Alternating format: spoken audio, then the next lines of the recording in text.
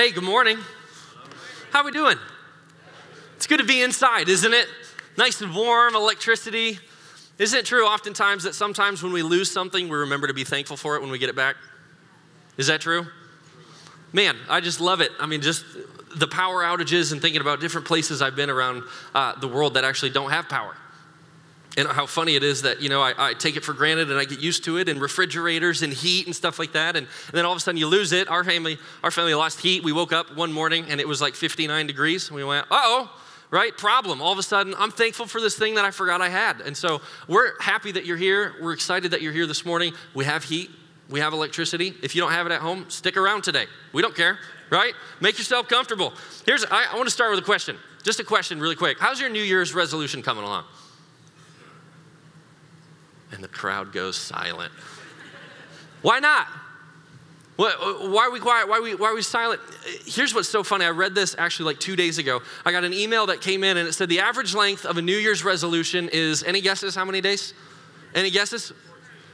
I heard 14, I heard 10. It's actually right in the middle. It's 12 days. The average length of a New Year's resolution that people stick to consistently. How can you be consistent for 12 days? But consistently is 12 days. Why? I want to ask you this question. I want you to think about the answer because I'm going to ask it 4 different times today. The question goes like this. What is most important to you in life? What is most important to you in life? This is what's so true about us as people, is we often sacrifice what we want most. This thing, however you answer this, we often sacrifice what we want most for what we want right now. Isn't that true? Think about this, okay? I want to lose weight this year. I got an exercise plan. I added it to the calendar. I opened up the gym membership. I'm so excited. I'm so ready to go. And then I look at my cupboard and I see this stash of Reese's, okay? Reese's are my kryptonite. I can't help it. They just pull me. They gravitate. And here's how my process works, maybe for you too. You just look and you go, let's be honest, one is not going to make a difference in the long-term health of my life. Have you had the same thoughts? One is not going to kill me. All of a sudden, there's 8 wrappers on the counter. I don't know what happened. But let's be honest, one day of letting go isn't going to change the trajectory. How about this? I want to get out of debt. I just want to change it. I want to move forward. I'm tired of being strapped, whether it's credit card or auto loans, or maybe if it's even mortgage. You just go, I just want to be done. I hate owing people thing. And then on your way to work, you find yourself in the line at Starbucks. You want to know one of the worst pieces of news ever? Calculate how much your Starbucks cost per gallon. It's not hard math. You add it up and you realize when you're paying $40 a gallon for some coffee, it doesn't taste that good. What about this? I want better relationships in my life. I want a healthier marriage. I want better relationships with my kids, or maybe my parents, or people at work. And yet so often our go-to or our bent when we get home is we pull out our computer, or we pull out our tablets, or we pull out our phone, and we hit something like Netflix. Or we hit YouTube. Or we hit Hulu, or whatever it is. And we just spend time doing mindless, pointless things that what I care about most, or what I want most, is better relationships in my life. But I'm willing to sacrifice that for what I want right now because I'm tired. Let's go one more deeper. What about our relationship with God? I just wonder, as I put up that question, what's the most important thing to you in life? Where does God fall on that list? And I wonder too, how many of us, we set a New Year's resolution. I want to read the Bible every day, or want to pray, or want to spend time. I want to grow my relationship with God because that's what's most important to me. And yet, what decisions do we make in life that are temporary and immediate that keep us from experiencing what we desire the fullness of in a relationship with God? So I'm going to ask you again, what's the most important thing to you in life? What's the most important thing? And not just important. Can I clarify that? Not just what's important in your life.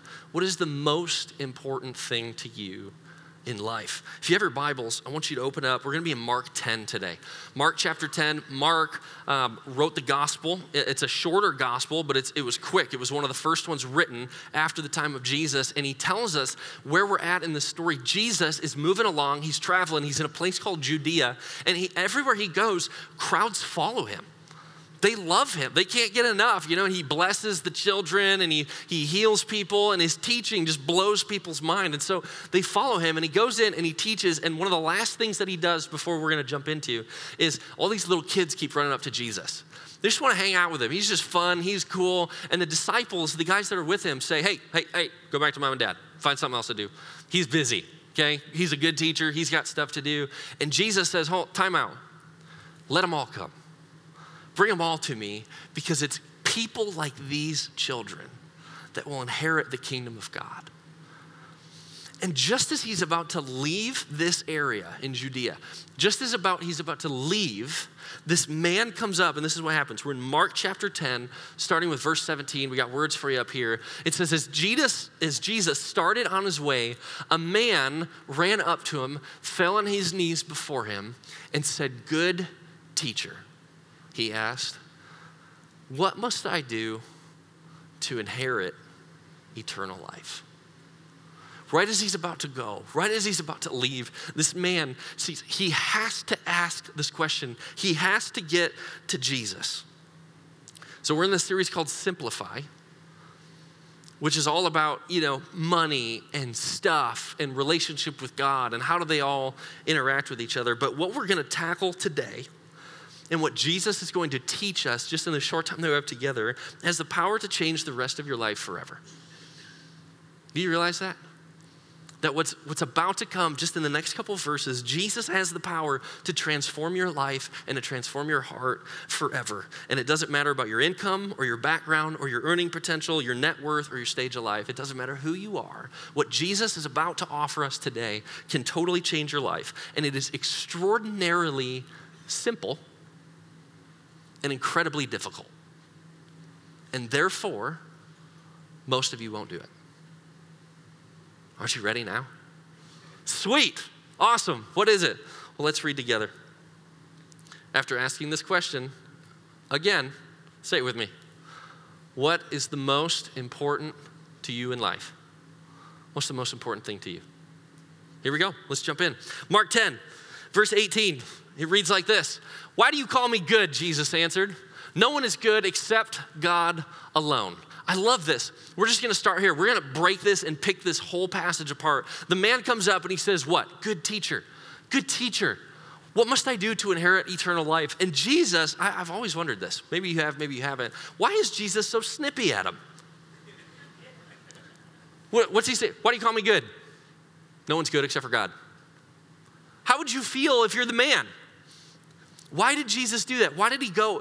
Why? Why does he bring up good? And here's the thing. Pay attention to this. That is going to come up in just a second.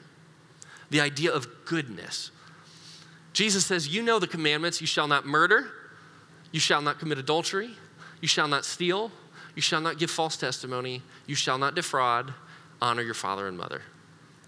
"Teacher," he declared, "all these I have kept since I was a boy." This is so interesting and so fascinating. We're just gonna have a little dialogue today, okay? We're just gonna have some fun. How many commandments are there? 10 commandments. How many commandments did Jesus just list? He listed 6. What we see here, you shall not murder, you shall not commit adultery, you shall not steal, you shall not give false testimony, you shall not defraud, and honor your father and mother. And this is what's so fascinating about Jesus' response to this young man is because the 10 commandments, the first 4 and the latter 6, can be described in this maybe oversimplified way. The first 4 are vertical. This is you and your relationship with God. You shall have no gods before me. You shall not use my name in vain. A couple others. But then the 6 that he lists here are horizontal. These are relationships with other people. This is how to live, how to function, how to relate. And so what he says is, don't commit adultery, do not murder, don't commit adultery, do not steal, do not give false testimony. You shall not defraud. And that one is fascinating because what the commandments from Moses said is you shall not covet your neighbor's belongings. You shall not desire that which isn't yours. And so Jesus, he changes it slightly to possibly fit this man's position, predicament, situation. And then honor your father and mother. And so this is what he says. He says, "Teacher, all of these I have kept since I was a boy." Let's go to the next one here. Can you read this with me? Jesus looked at him and what? Loved him. Have you ever seen that in this passage before? This is one of my favorite passages. I've taught on it before. I've read it before. I love it because it just looks so incredibly difficult what Jesus tells this man to do. But I've never seen this in the way that I saw it this time. That before Jesus even responds again to this man, and he says, I've obeyed the commandments. I've done them since I was a boy. Let's read in just a little bit. I'm good, right? Remember what Jesus' first response was? No one's good except for God. But Jesus looked at him and loved him. Something we just need to know, or we need to hear today is this, that Jesus has something better for you than what you're currently experiencing in life. That whatever it is, wherever you're at, whatever phase or stage of life or status of relationships or job or finances, whatever, Jesus has something better for you than what you're currently experiencing. And if he stirs in your heart at any point today, pay attention because he's calling you to it. Let's keep reading. 10:21.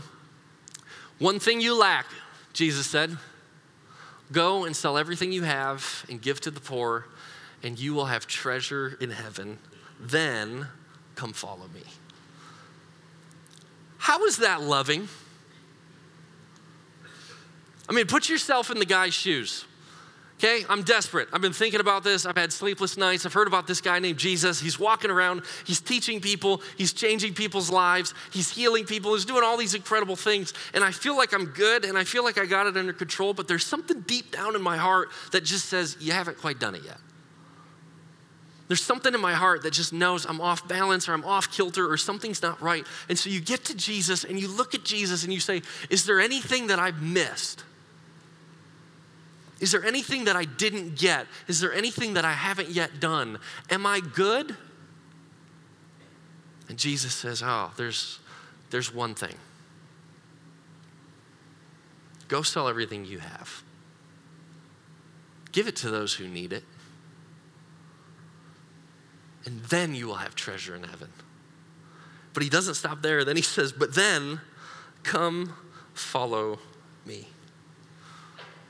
Here's what might be on your mind. He's not going to ask me to do this too, is he? Right? Has that crossed your mind? That's one of the parts I hate about this.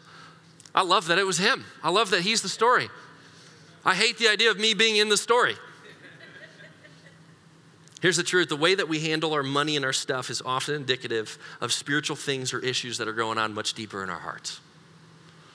If you're writing something down, I want you to hear this, and I want you to get this. Jesus, as he looks at this man who says, I've done everything that was right. I've done things that were good. Jesus, is there anything I lack? And Jesus sees through the charade. He sees the status of this man's heart. He looks right through the wealth and the prosperity and through the good leadership and the potential. He looks through all of it, even the questions. And Jesus says, there's a major issue that's going on in your soul that is masked for the rest of us to see because of this thing called wealth. And as he speaks to wealth for this young man, what he says is, your wealth isn't the problem. The problem is much deeper in your heart. And wealth just looks like this symptom. So I want to give you a couple examples of this. I'm just going to ask you a series of questions. The answers are going to be one of these two. It's going to be symptom or problem, okay? So everybody say symptom. Everybody say problem. Perfect. Okay, let's ask this first one. Obesity in America, is that a symptom or a problem? Symptom. You want to know some crazy statistics? I'm just going to share these with you because I'm so excited. 32.3% in 2017 of the American population is considered obese. That's 1 in 3. Is that a symptom or is that a problem? Symptom. Because it speaks to something else that's going on that's deeper. Let's go to the next one. Depression. Symptom or problem?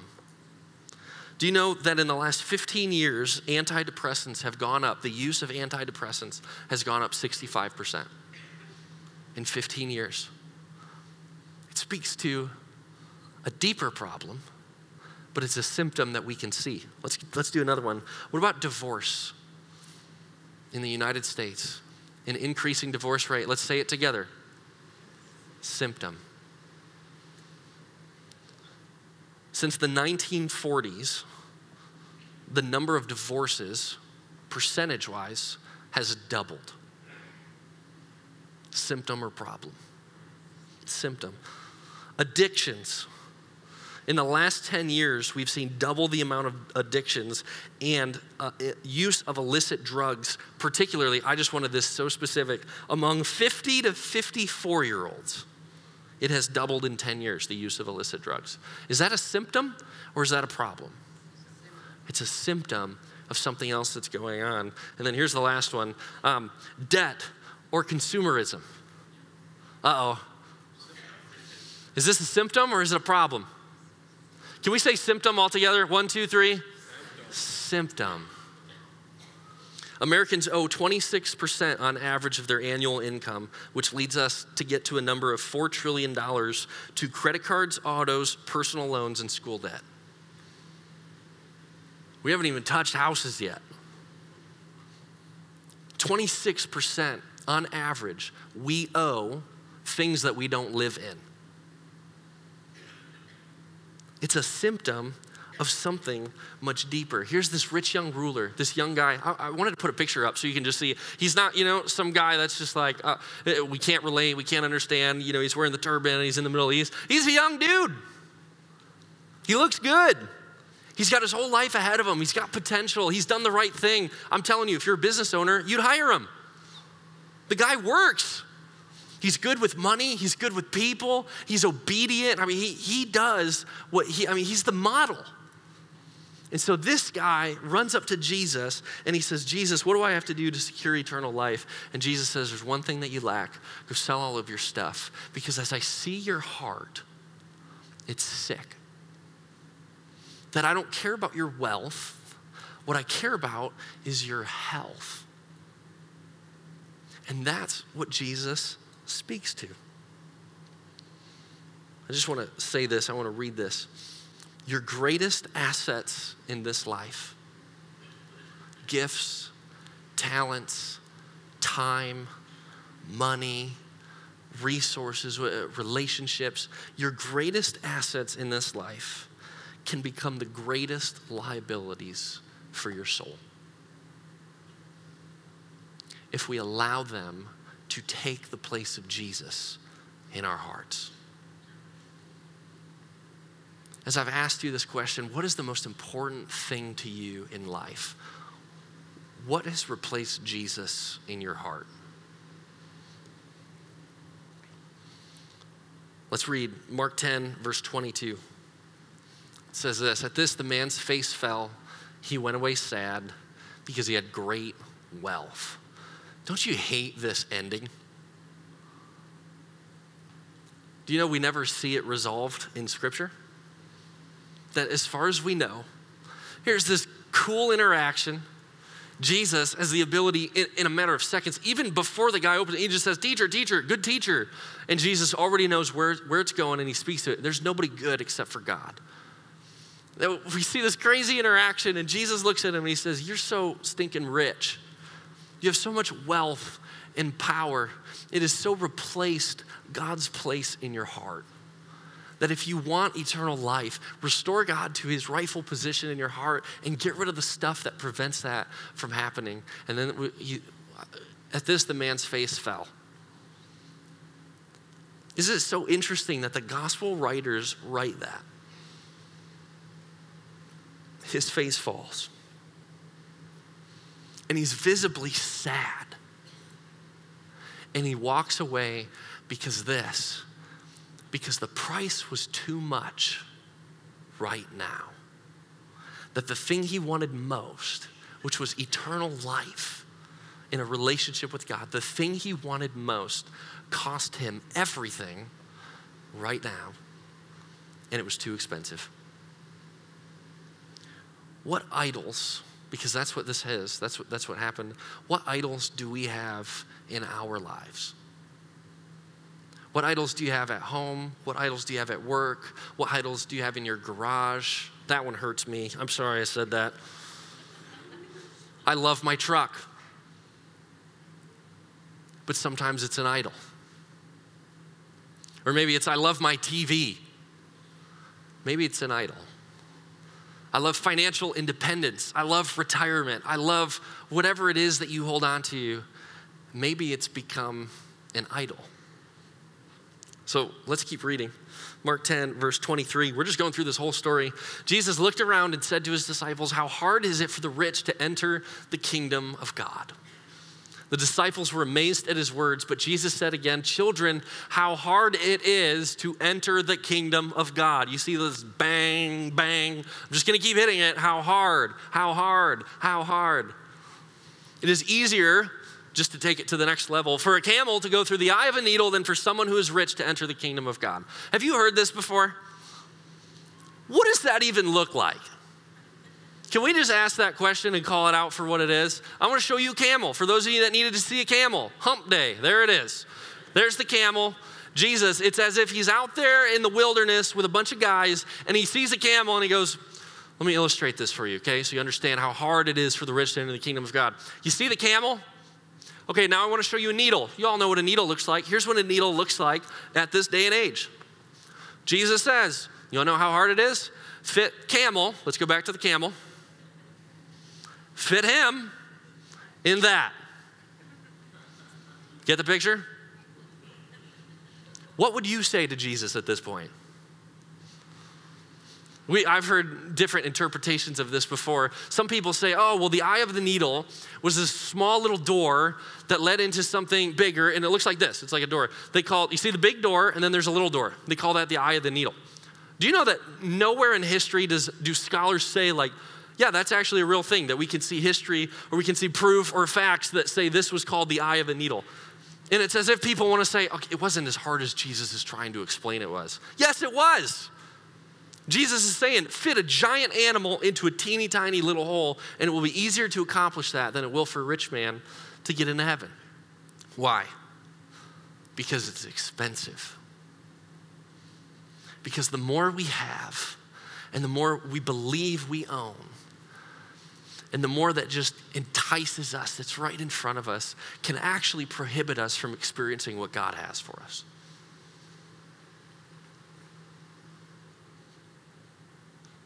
How do you respond to that? Fear? If you don't yet feel fear, let me say this. We're in the top 1% of income earners in the world. And none of us are rich until we start comparing down, right? Isn't it so easy to compare up? I'm not rich. You see the house across. They got a sweet pole barn. I don't have a pole barn. Therefore, I am the poor one. He is the rich one. Do you think like that? Maybe it's just me. I just look around. They're richer than I am. That's a nicer truck. I bet they got less miles. They're richer than I am. Why is it so uncomfortable? Maybe it's just me, but I know it's not. How do we address the problem in our own hearts? Can I just ask that? What is it that wants us to justify I'm not rich? Is it so that we don't fit the profile? Because if we connect the dots, what Jesus is saying to this man and to his disciples, if we're rich, it is easier for a camel to go through the eye of a needle than for us to inherit the kingdom of God. That's a hard truth to hear because we are rich. You know, we joke around about power and heat. We're still in the minority in the world that has access to these things. So what does Jesus have to say to us? How many of you have heard of this show? It's Marie Kondo. You heard of this one? Anybody? Just show me your hands. Yep, I've heard of this before. Okay, so not the majority. Let me explain this to you. This is a Netflix series that's going berserk. okay? It's going nuts. It's this lady, this is Marie. She comes into your house. She doesn't speak any English. The whole show is interpreted. It's kind of weird. But she comes in, she's smiley, she's happy. And it's people who are just crazy. They're stressed out. They have broken relationships and marriages. They got junk everywhere. And what she does is she comes in and she coaches you through letting go of your stuff and to donating it to worthy causes to find simplicity and happiness in simplicity in your life. It's kind of crazy. Do you know that Goodwills and Salvation Armies and a whole lot of other donation places are going berserko right now because so many people on Netflix are watching this show. They go into their closet, they grab armfuls, they throw it in a box, and they give it away. And the show is going crazy throughout our country. Why? Here's my hunch. I think what everybody in this room and what everybody in our country, and even more so if this is around the world, I think deep down we realize that the stuff that we have in life actually isn't achieving the happiness that we so desire. And if simplifying and reducing can get me there, then I'll do it. And so this shows like this are taken off. I just want to ask a couple specific questions. What have you allowed to become an idol in your life? Because here's what's important. I don't want you to think that getting rid of your stuff is the answer, but it's the exact same analogy that Jesus used with the rich young ruler. Are you having marital problems? Are you stressed? Are you not sleeping well? Do you just feel like your world is cluttered, that you're busy, that you just don't find happiness or joy? If that's you, the answer isn't your stuff. Because why? Is it a symptom or a problem? It's a symptom. That there's a much greater problem that manifests itself in ways we can see, but Jesus speaks to the things that we can't. So what idols do you have in your life? Is it money or wealth? Is it a house? Is it a vehicle? Is it a TV? Your 75-incher? This one hurts. I'm just going to tell you right now, particularly after the Super Bowl. Is it sports? Have you allowed sports to become an idol in your life that prioritizes time there over your relationship with God? What about entertainment, social media, education? You fill in the blank.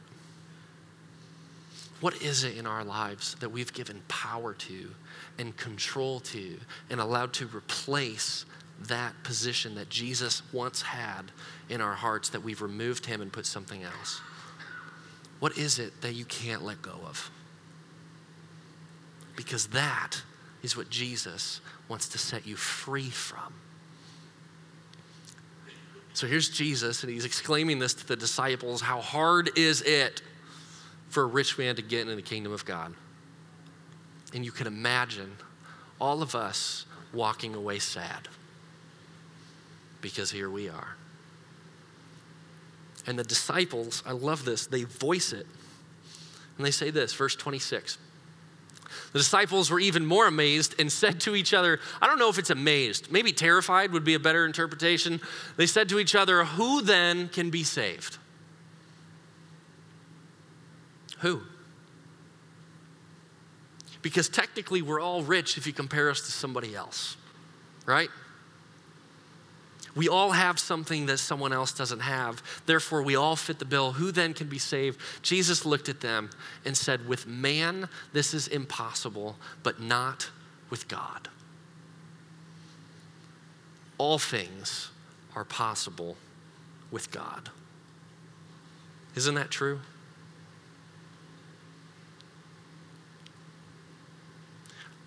I just want this to sink in because it matters. Because I think if there's one thing in our lives that we have to be careful of in our country, it's holding on too closely to things that don't matter. To stuff and to entertainment and to wealth. Francis Chan, he's a pastor. He did this illustration once, and he took 1,000 feet of rope and just stretched it off, and he said, this is like eternity. This is like the timeline of eternity, and we live for this teeny tiny little pencil mark right down. And how we live in that pencil mark determines eternity. So I want to ask you this question again. What is most important to you in life? What is most important to you? I'm going to invite the band back up. God doesn't want something from you. I don't want you to hear that if you leave today and go, God just wants to take from me. He just wants me to let go of something. No, God doesn't want something from you. What he does want is something for you. And this is illustrated here. Matthew 13, verse 44, Jesus is talking to his disciples, and he says this: the kingdom of heaven is like treasure hidden in a field. When a man found it, he hid it again, and then in his joy went and sold all that he had and bought that field. Does this make sense to everybody in this room?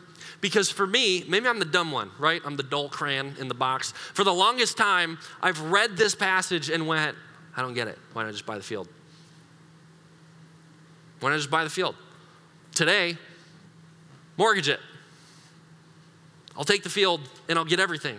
Here's the truth, the greater truth that Jesus was getting at to his disciples and to the people that he led. And it's this: this man's walking through this field. It's not his field. I don't know why he's on the field, but he's walking through and he trips over something and he says, ow, my foot hurts. I'm gonna go back and look. What?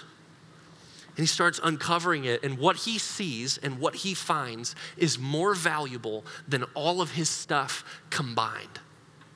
It is so extremely, extraordinarily valuable that his life will never be the same if he just can own the field. Because the only way he can bring it up and bring it out is if he owns it. Here's where I missed it before. What do you think the price of the field is? By looking at this verse. Sold, what did he sell? Those 3 words, all he had, and bought the field. Here's what this man understood, and here's what Jesus is trying to convey to all of us in relationship to our stuff and to our wealth. That you can add up everything we own and everything we have and everything that we desire. And that total value, whatever that may be, does not even scratch the surface of what God has for us hidden in the field. Hear that truth today. That what God has for you is far better than anything you could achieve or accomplish or buy on your own. So here's the thing. You guys have heard this phrase before, WWJD, right? You've heard this, right? Everybody say it. What would Jesus do? I'm gonna change it. You're gonna remember this. You're gonna go home. You're gonna go back to your house or your car or your work, whatever. We're gonna say this. What would Jesus dump? Serious. What would Jesus dump in your life? Because chances are it's the thing that you hold on to the tightest. Don't say your spouse. But what has replaced Jesus' rightful place in your heart? And give it away. Go make a difference in the kingdom. There's a couple organizations I just want to list. D.A. Blodgett, North Kent Connect. These organizations in our city give directly to people in need. Schools, call up your local school if you have clothing for students, because chances are they accept it and give that out to students in need. Bethany Christian Services actually takes house supplies, decorations and kitchen supplies and bins and all that stuff. They take that and then they give it. They set up refugee families here in Grand Rapids and furnish their homes. This is why Jesus said, take your stuff and give it to the poor. Invest it in the kingdom where it has an eternal impact, not just your kingdom where it lives with you and dies with you. So here's how I just want to close this. Some of us have been pursuing all of the wrong things. That we've had our eyes set on the promotion or the bank account or the bottom line or the next truck or the next house or you name it. Some of us have just set our sights on the wrong thing. And we chase it and we chase it and we chase it, and eventually we get what we've always wanted and we realize it's not what we always thought it was. But it's different with Jesus. I'm just gonna ask you to pray with me. Would you just bow your heads? God, we just thank you for offering us something so much better than what's right in front of us. God, we just thank you, as we sang earlier, for the salvation that you so graciously give and provide.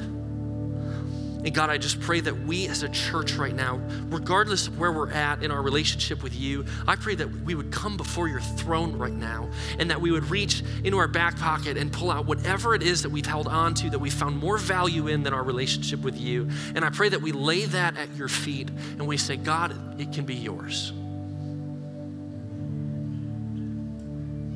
I pray that you speak exactly to the place that our souls are at, Father. I pray that you speak to us and you show us what to do, that you give us opportunities to see your kingdom at work, and you give us the courage to invest in that kingdom in a powerful way. And God, if we haven't yet received Jesus as our Savior, if we realize that life has been about me and about my things and my stuff and my independence and my relationships and my, I pray that you would show us a glimpse of you. And that if you want to give your life to the God that will give you more fulfillment and joy and salvation than you could ever find on your own, I just pray that you would submit your life to him right now and say, Jesus, I want you instead. God, we pray as a church for these people that gave their life to you. We pray that we would steward our stuff and our belongings and our things and our wealth for the glory of you and your name and your kingdom, because it lives forever. We love you. And all God's people said together, amen.